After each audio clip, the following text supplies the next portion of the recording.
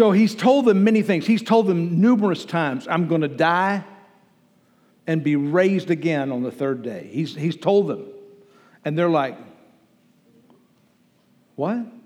They just don't, because it so goes against their expectation. They're expecting the Messiah to come in, take over, rule then in an earthly way. So the fact that he is going to rule in an eternal, not just a temporal kingdom.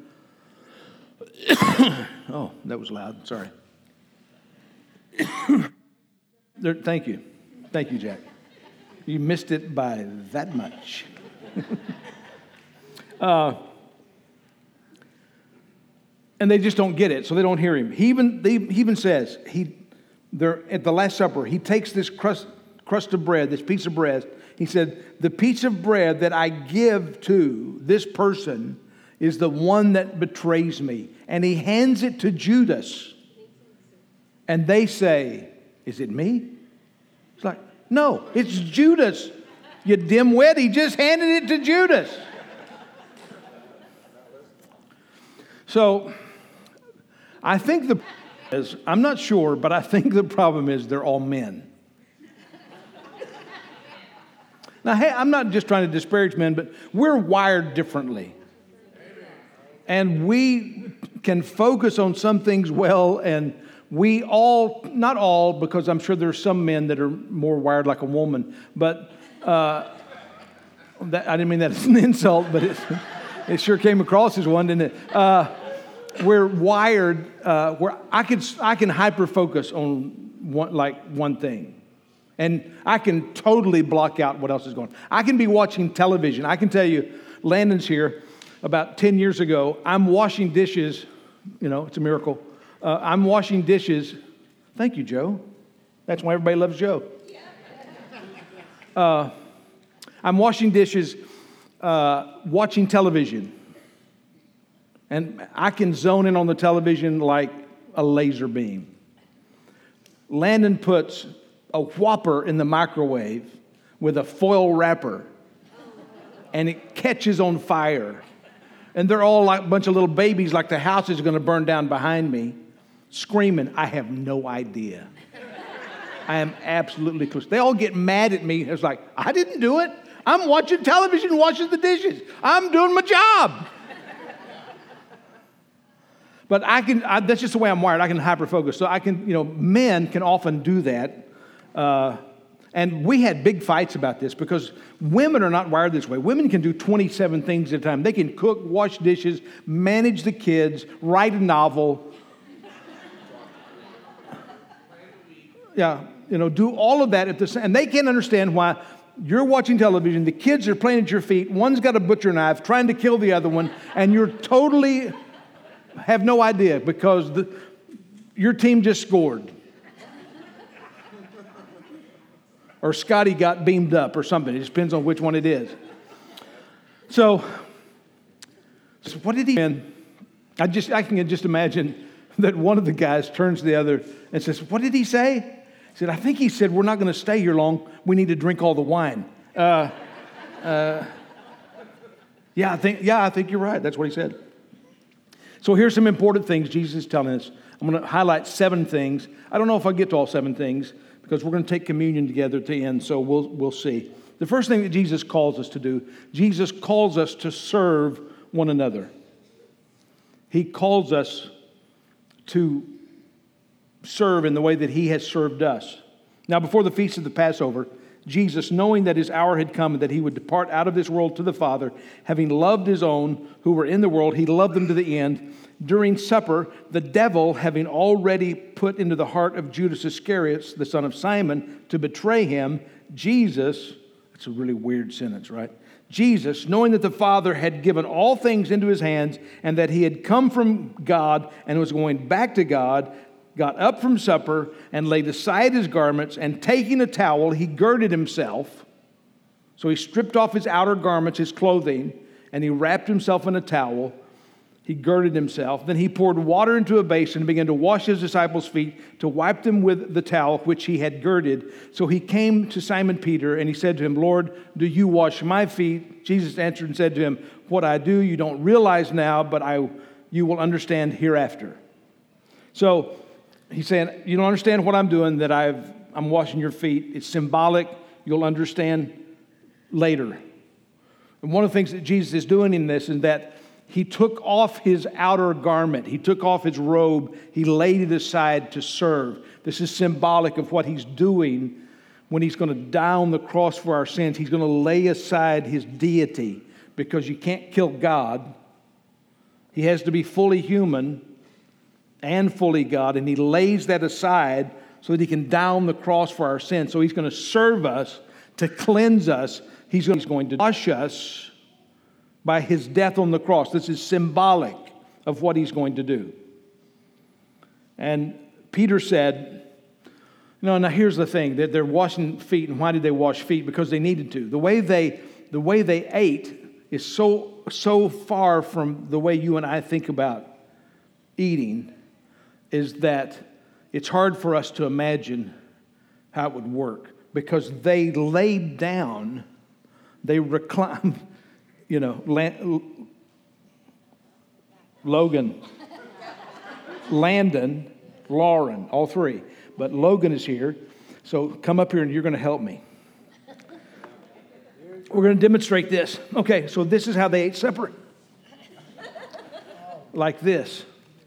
You going to make me lay down? You lay down right here. Oh, all right. That's good. No wonder you picked me. I'm going to be Jesus.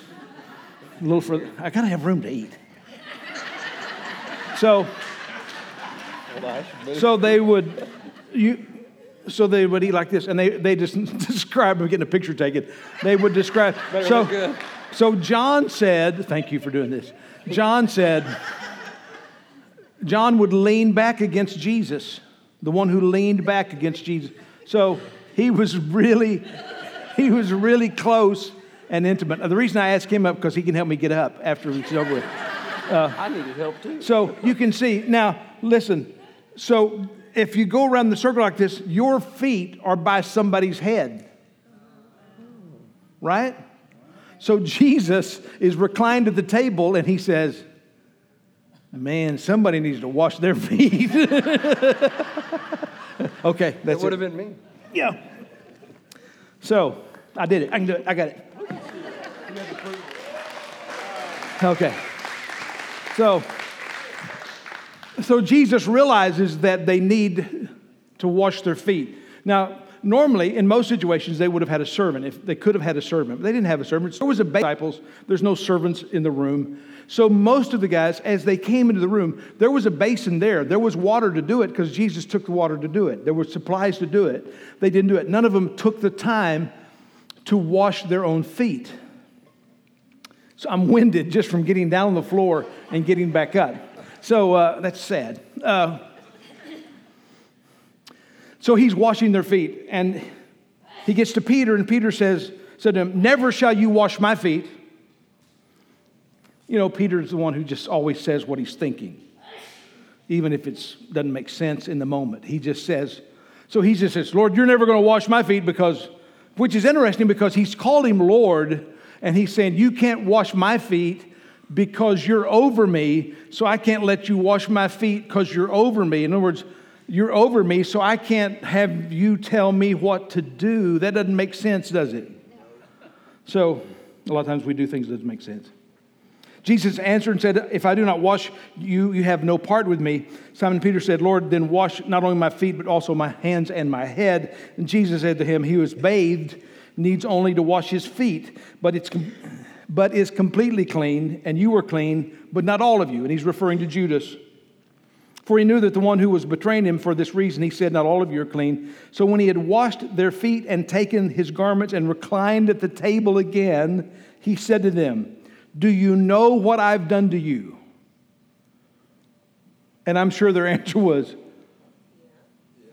yeah, where more wine? Did he say more wine? I mean, you call me teacher and Lord, and you're right, and so am I. If I then, the Lord and the teacher, washed your feet, you ought also to wash one another's feet. For I gave you as an example that you should do as I did to you. Truly, truly, I say to you, a slave is not greater than his master, nor is one who is sent greater than one who sent him. If you know these things, you're blessed if you do them. So, Everybody choose, we're going to have a foot washing. Not. So, do we need to wash each other's feet? Yes. No, not little. So we had a yes and we had a no. And you're both right. Because she said yes, not literally. Jesus was not establishing an ordinance that we need to wash each other's feet. He was establishing that we need to serve each other. He washed their feet because they had dirty feet. And their feet needed washing. We serve each other by helping each other in practical ways when people need help. Amen. You want to know who your friends are? Move. I'll tell you what, I don't know if you know this, but next time somebody's going to move for about $150, you can pay to have two strong guys show up and move them for a couple of hours. It's the best $150 you'll ever spend in your life. You won't have to go to the doctor, get your back fixed or anything. But serving, how do we serve? They had dirty feet. So a lot of the ways we can serve each other by being just a lot of simple things. A simple thing can show warmth just by greeting someone. Or by giving someone the attention of noticing them as they come to the room. You ever go into a store and the employees are so busy talking to each other that they don't notice that you've come into the store? I usually find that the best thing to do in those stores is to walk out, because you are going to get lousy service. And I know of people that have walked into churches and never had a word spoken to them by anybody because everybody in the church was so busy loving each other. And we do love each other. And community is about what this is about. A lot of what happens in this church is going to happen in the foyer. Is people love on each other and care for each other. But we can't be so self-centered that we don't serve the people that walk in that we don't know. Our goal is to always be trying to bring people into community. And so, amen? Thank you. 4 people thought that was a good point. 6, he got, okay, thank you. Thank you, Goose. Appreciate that. For you were called to freedom, brethren, only don't turn your freedom into an opportunity for the flesh, but through love serve one another. The kingdom of God, the church of the Lord Jesus Christ, is built upon us loving each other and serving each other. Number 2, Jesus calls us to love each other. A new commandment that I give to you, that you love one another, even as I have loved you, that you also love one another. Why is it a new commandment? Because it's in the Old Testament. God said, love God with all your heart and love your neighbor as yourself. That's the law of the Old Testament. What's the difference between the law of the Old Testament and the New Covenant? The difference between the law and the Old Testament, the law in the Old Testament is an ought. You ought to do it. Did you know that we can put the 10 Commandments up on every courthouse and every schoolroom and it won't change anybody's behavior? I'm not saying it's not a good thing to do, but it doesn't help. It just gives people knowledge of the law that they're breaking. The difference between the Old Testament covenant and the New Testament, the New Covenant, is that the law is written not on the wall in the back of the schoolroom. The law is written in our hearts by the Spirit of God. So it goes from an ought to a joy, a desire. The New Covenant, we love each other because God loves us. We love each other because we've been empowered to love. We love each other with the love that we've been loved. So it's not a come have, you ought to do this. It's like, I want to do this because I know and have experienced. I have known and experienced the love of God in such a powerful way in my life that I can love. So it's a new commandment. It's a new way. We're empowered in a new way. It's not just an ought. Oh, you ought to love your neighbor. But you don't want to unless something happens to your heart. Because I don't know about your neighbors, but my neighbors are pretty hard to love.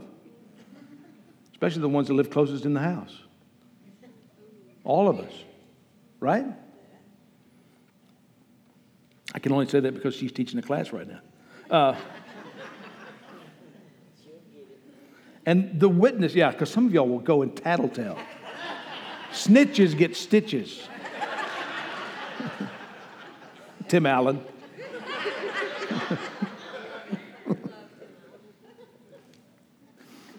But what this says is our ability to love each other is then a witness to the world. The world will believe that Jesus is authentic and real and genuine because of the way that we love each other. And the way we don't love each other and the disunity we have often becomes a witness to the world that Jesus is not the real thing. So we have to love each other to show the world that Jesus is real.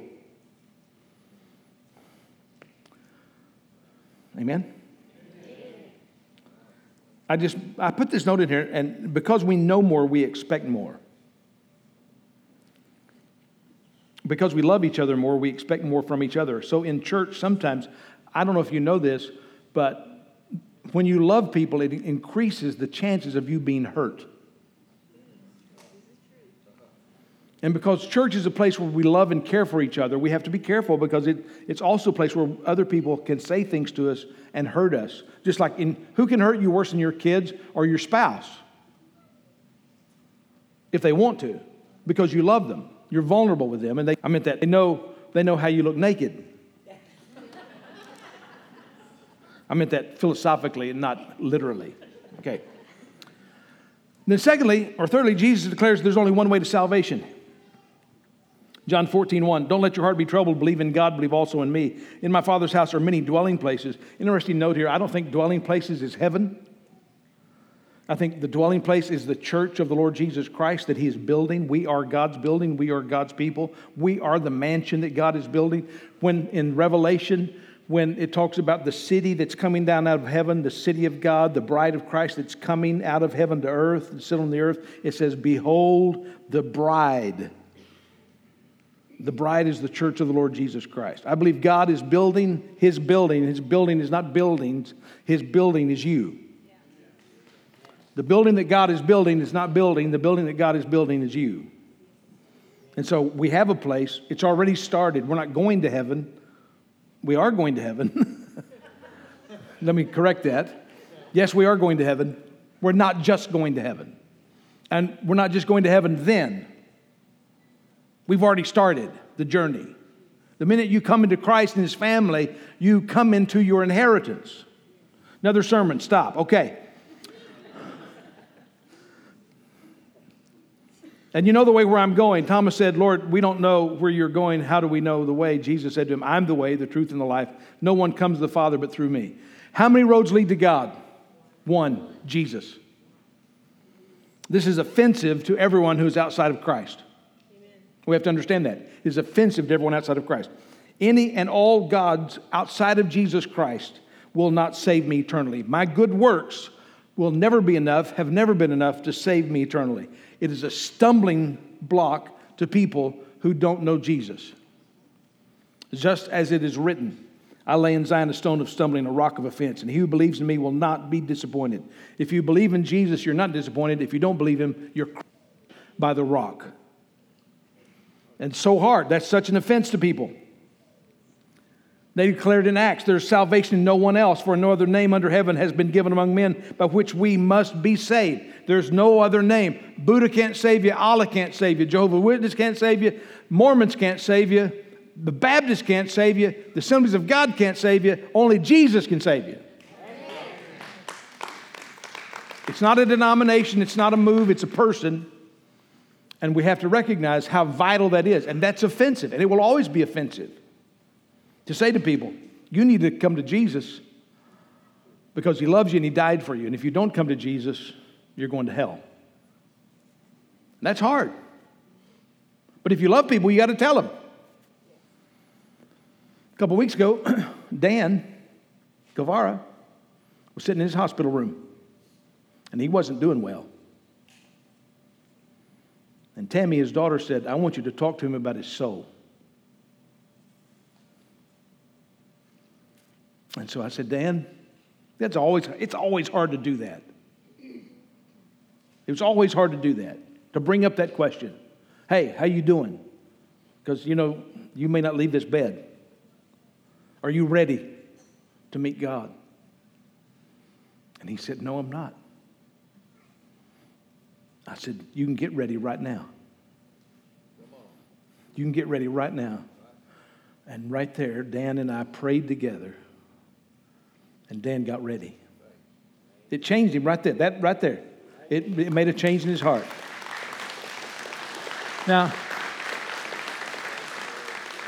here's what I believe. If Jesus is the only way to salvation, and I believe that, then I need to lovingly and graciously tell as many people as possible the good news about Jesus Christ. And realize that there's a very great possibility that when I tell them that risk, some are going to hate me for it. But I have to be willing to take that risk. I need to, and then let me say that again. I need to lovingly and graciously tell people about Jesus, that he's the only way to salvation. I thought she was going to get up and argue with me. I was a little concerned. Not this time. Later today. Okay. That's so important. Then Jesus declares that he's God. This is where cults always attack our belief system. Is Jesus the only way to salvation? Is Jesus God? Jesus says that he's God. And then he proved it with miracles that nobody else can do. Nobody's raising people from the dead. Nobody, the big finale was that he raised himself from the dead. That was the biggie, to show that he is God. He says, if you know me, you have known my Father also. From now on, you know him, you've seen him. Philip said to him, Lord, show us the Father, and it'll be enough for us. Jesus said to him, duh. Have I been so long with you, and yet you have not come to know me, Philip? He who has seen me has seen the Father. How can you say, show us the Father?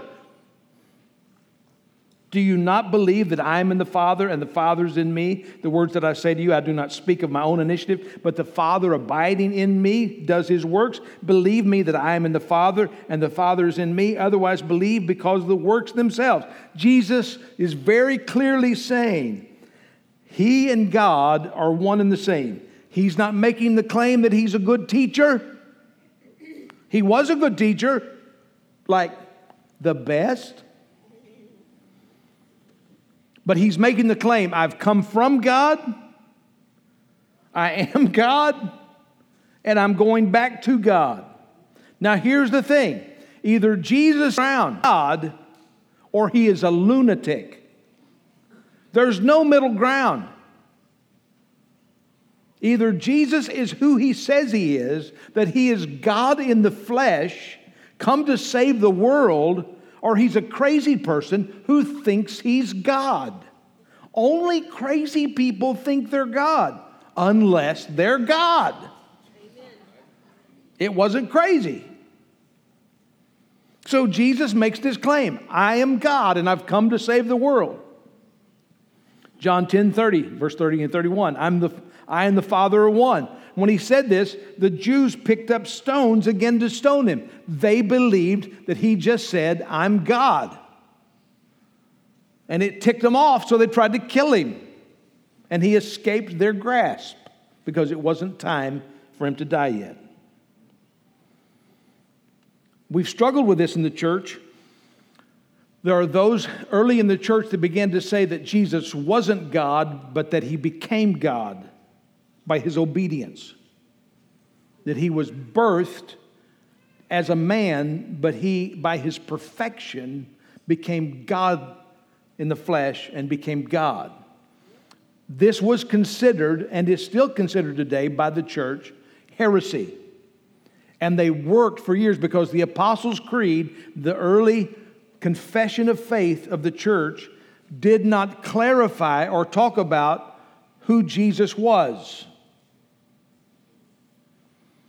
So they worked on this, and in 325 they had kind of fleshed this out to deal with these controversies, and this is where we get the Nicene Creed. This is not all of it. This is just the part that deals with who Christ is. We believe in one Lord Jesus Christ, the only begotten Son of God, born of the Father, born before all ages, God from God, light from light, true God from true God, begotten, not made, consubstantial him, the Father, or of the same essence with the Father. Through him, all things were made. So that was important. Jesus is God. And Jesus is the only way to heaven. And then Jesus promised them the Holy Spirit. John chapter 14. I'll ask the Father and he will give you another helper. We struggle with the word helper because helper doesn't convey strength to us the way that it should. We talk about daddy's little helper, you know, and I can see images of Landon when I built a fence over on Olympia, and he was about 3, and I got him a nail apron and put it around him and filled it up with nails, and then gave him a hammer. And as I was building the fence, he helped me. I had to go back later and pull out the nails that he had helped me put in there. And that's how we think of my little helper. That's not what the Bible says when it means helper. The Greek word's paraclete. It's one who comes alongside. It comes from, in the Greek, a soldier had a paraclete. Every soldier had an armor bearer. And it was the role of the armor bearer to carry the armor for the soldier as going into battle. And then in battle, to comfort and supply that warrior and to fight to protect their vulnerable places. So he didn't just say, go to the battle, have a good time, have fun storming the castle. He actually, the paraclete is fighting alongside. So the Holy Spirit comes not just to make us feel good. We think about the Comforter has come, the Holy Spirit has come, but he's a helper. He's come, he's with us in the battle. Because life is a battle. That he may be with you, the Comforter, that he may be with you forever. That is the Spirit of truth, whom the world cannot receive because it does not see him or know him, but you know him because he abides with you and he will be in you. And this is the difference between what we manifest in the Spirit of God in the New Testament and what they manifested in the Spirit of God in the Old Testament. In the Old Testament, the Spirit of God came upon them for a moment or a season or a task or to fight a battle, or like when David fought Goliath, or when Samson killed a lion with his bare hands. The Spirit of God came upon him. But now in Christ, Jesus ascended to the Father. He said, I'm going to send back the Holy Spirit. And he said, it's better for you that I go away, because if I go away, I'm going to send the Comforter to you. So you think, okay, think about the disciples. They're sitting there with Jesus. And they're thinking, how can it be better that for you to go away and you're going to send the Spirit who's going to be with us, and so now you're going to be living in us? We would rather have your physical presence. What's the problem with a physical presence? It's limited. It can only be in one spot at one time. So when you've got 12 disciples, if all the disciples stay together with the teacher, that's fine. But when you have billions of people around the world that are followers of Christ, you need the Spirit of God to be able to indwell each believer. So Jesus can say, I'll never leave you, I'll never forsake you, because now in Christ, by the Spirit, we have the Spirit of God in us, with us. I'll not leave you as orphans. I will come to you. After a little while, the world will no longer see me, but you'll see me, because I live, you will live also. In that day, you will know that I am in the Father, and you in me, and I in you. Who has my commandments and keeps them is the one who loves me, and who loves me will be loved by my Father, and I will love him, and I will disclose myself to him. God shows his love for us and to us as he discloses himself to us. The greatest love that God can show you is to show you Jesus. To reveal to you Jesus. When you were lost and didn't know anything, And by the word, he quickened in your heart faith to see Jesus and to see Jesus as your Savior. That's the greatest gift that God can give you in all of eternity, is the knowledge of his Son. So the greatest gift that he can continue to give us is a greater revelation and show us more of who Jesus is, because it's greater than we know. I can't get more saved. It's like once I'm saved, I can't get more saved, but I can grow. I can be more like Jesus. I can have more insight. I can have more love. I can have more fruitfulness.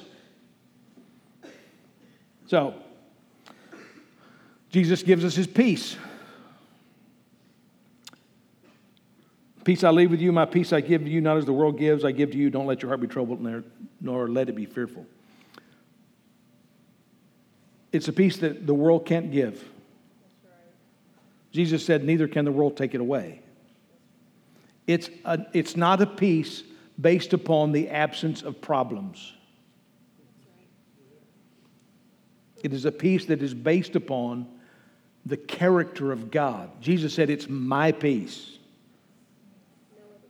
It's my peace. I'm giving you my peace. But we often choose to worry. Worry is praying to yourself instead of to God. We often choose to worry instead of casting our cares upon God and trusting him. Putting our trust in God.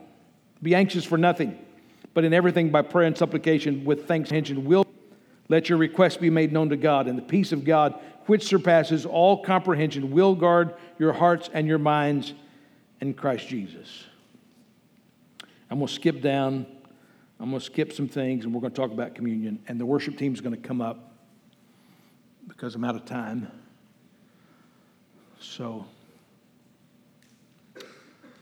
we're talking about communion. Jesus establishes communion to remember his death and resurrection. This is an office this is an ordinance that he did establish for us that he wants us to remember. We're going to receive communion together. I think if the team's ready, they can come begin to pass out the communion elements. Thank you. Mark 14:22 says, while they were eating, he took some bread, and after a blessing, he broke it. This is one of the reasons why we bless our food before we eat. It's not a legalism. You don't have to. You're not going to go to hell if you don't bless your food. But this is one of the reasons why we do it. We see the model of it in Christ. Christ often, before he fed the 5,000, he took the food and he blessed it and he broke it. So Jesus is leading them in communion just as you receive the elements, if you'll just hold them. So he's sitting there and they're doing the Passover, and this is part of the Passover celebration where they're going to take the bread and break it.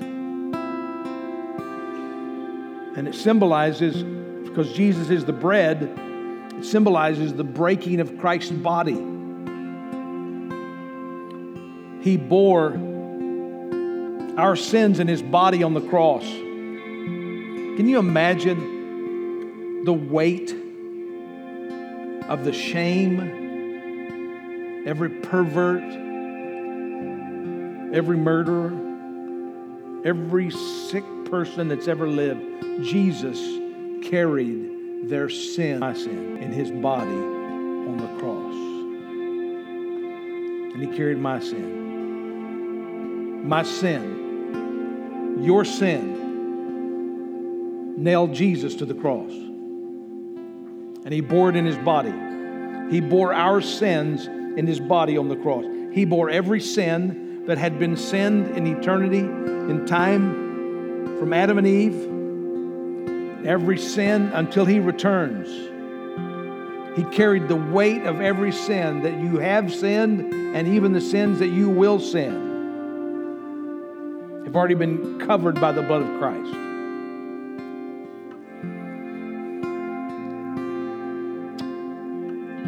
And he bore our sins in his body on the cross so that we might die to sin and live to righteousness.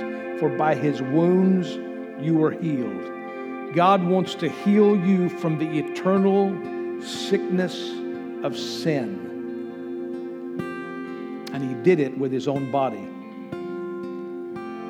He died for our sins. Hebrews tells us that, but we do see Him who was made a little while lower than the angels, namely Jesus, because the suffering of death crowned with glory and honor, so that by the grace of God He might taste death for everyone. This is important. Jesus changed death on the cross. Before the resurrection, Jesus changed death for you. If you're a believer, Jesus said, if you believe in me, you won't die even if you die. Wait a minute. That doesn't make sense, does it? If you believe in me, you won't die even if you die. What happens? Because He changed death, because Jesus took your death. He took the separation from God that was due each one of us. He took it on Himself. He bore it on the cross. He died my death so that when I die, my death, I get to step into the presence of God. Because the price has been paid for me to go from death to life. He did that on the cross.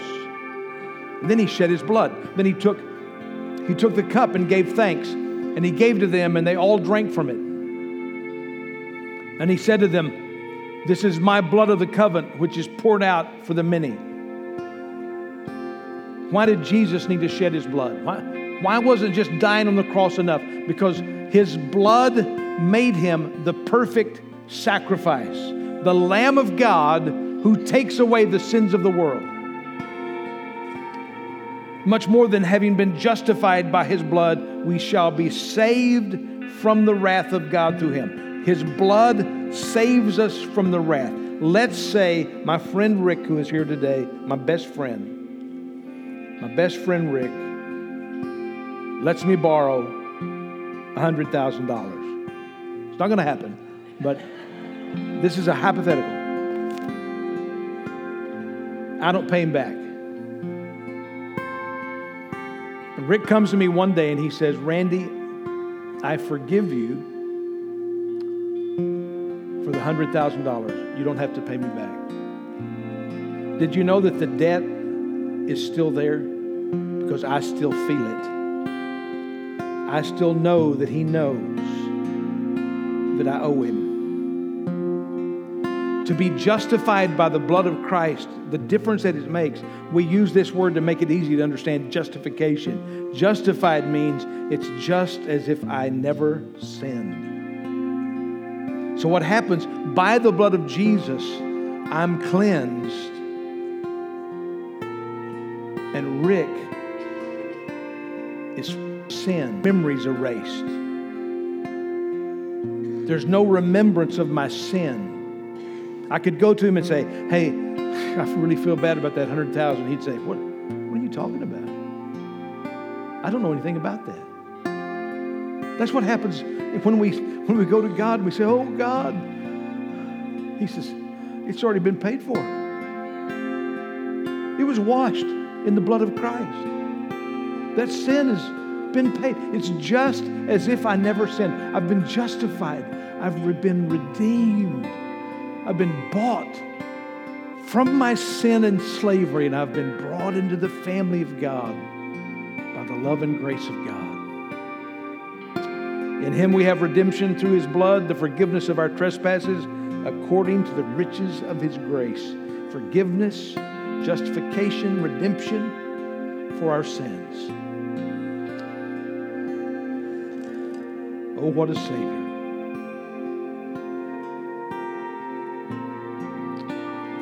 Oh, what a Savior.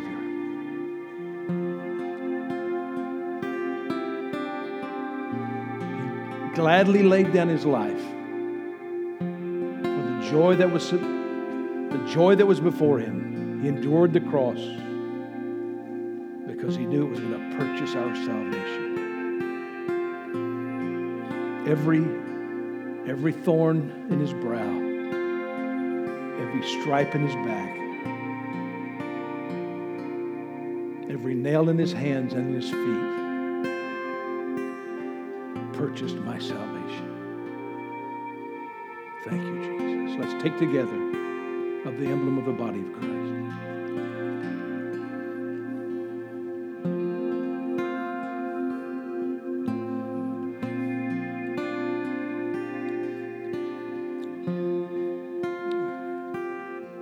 What can wash away my sins?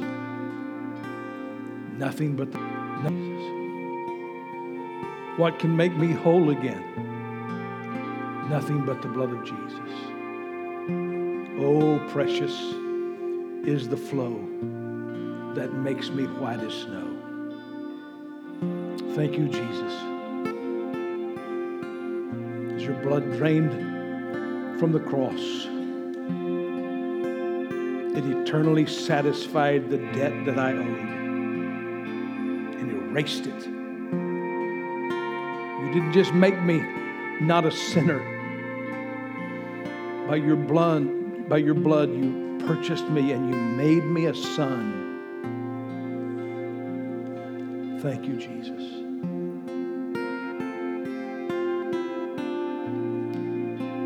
Thank you, Jesus. Let's take together.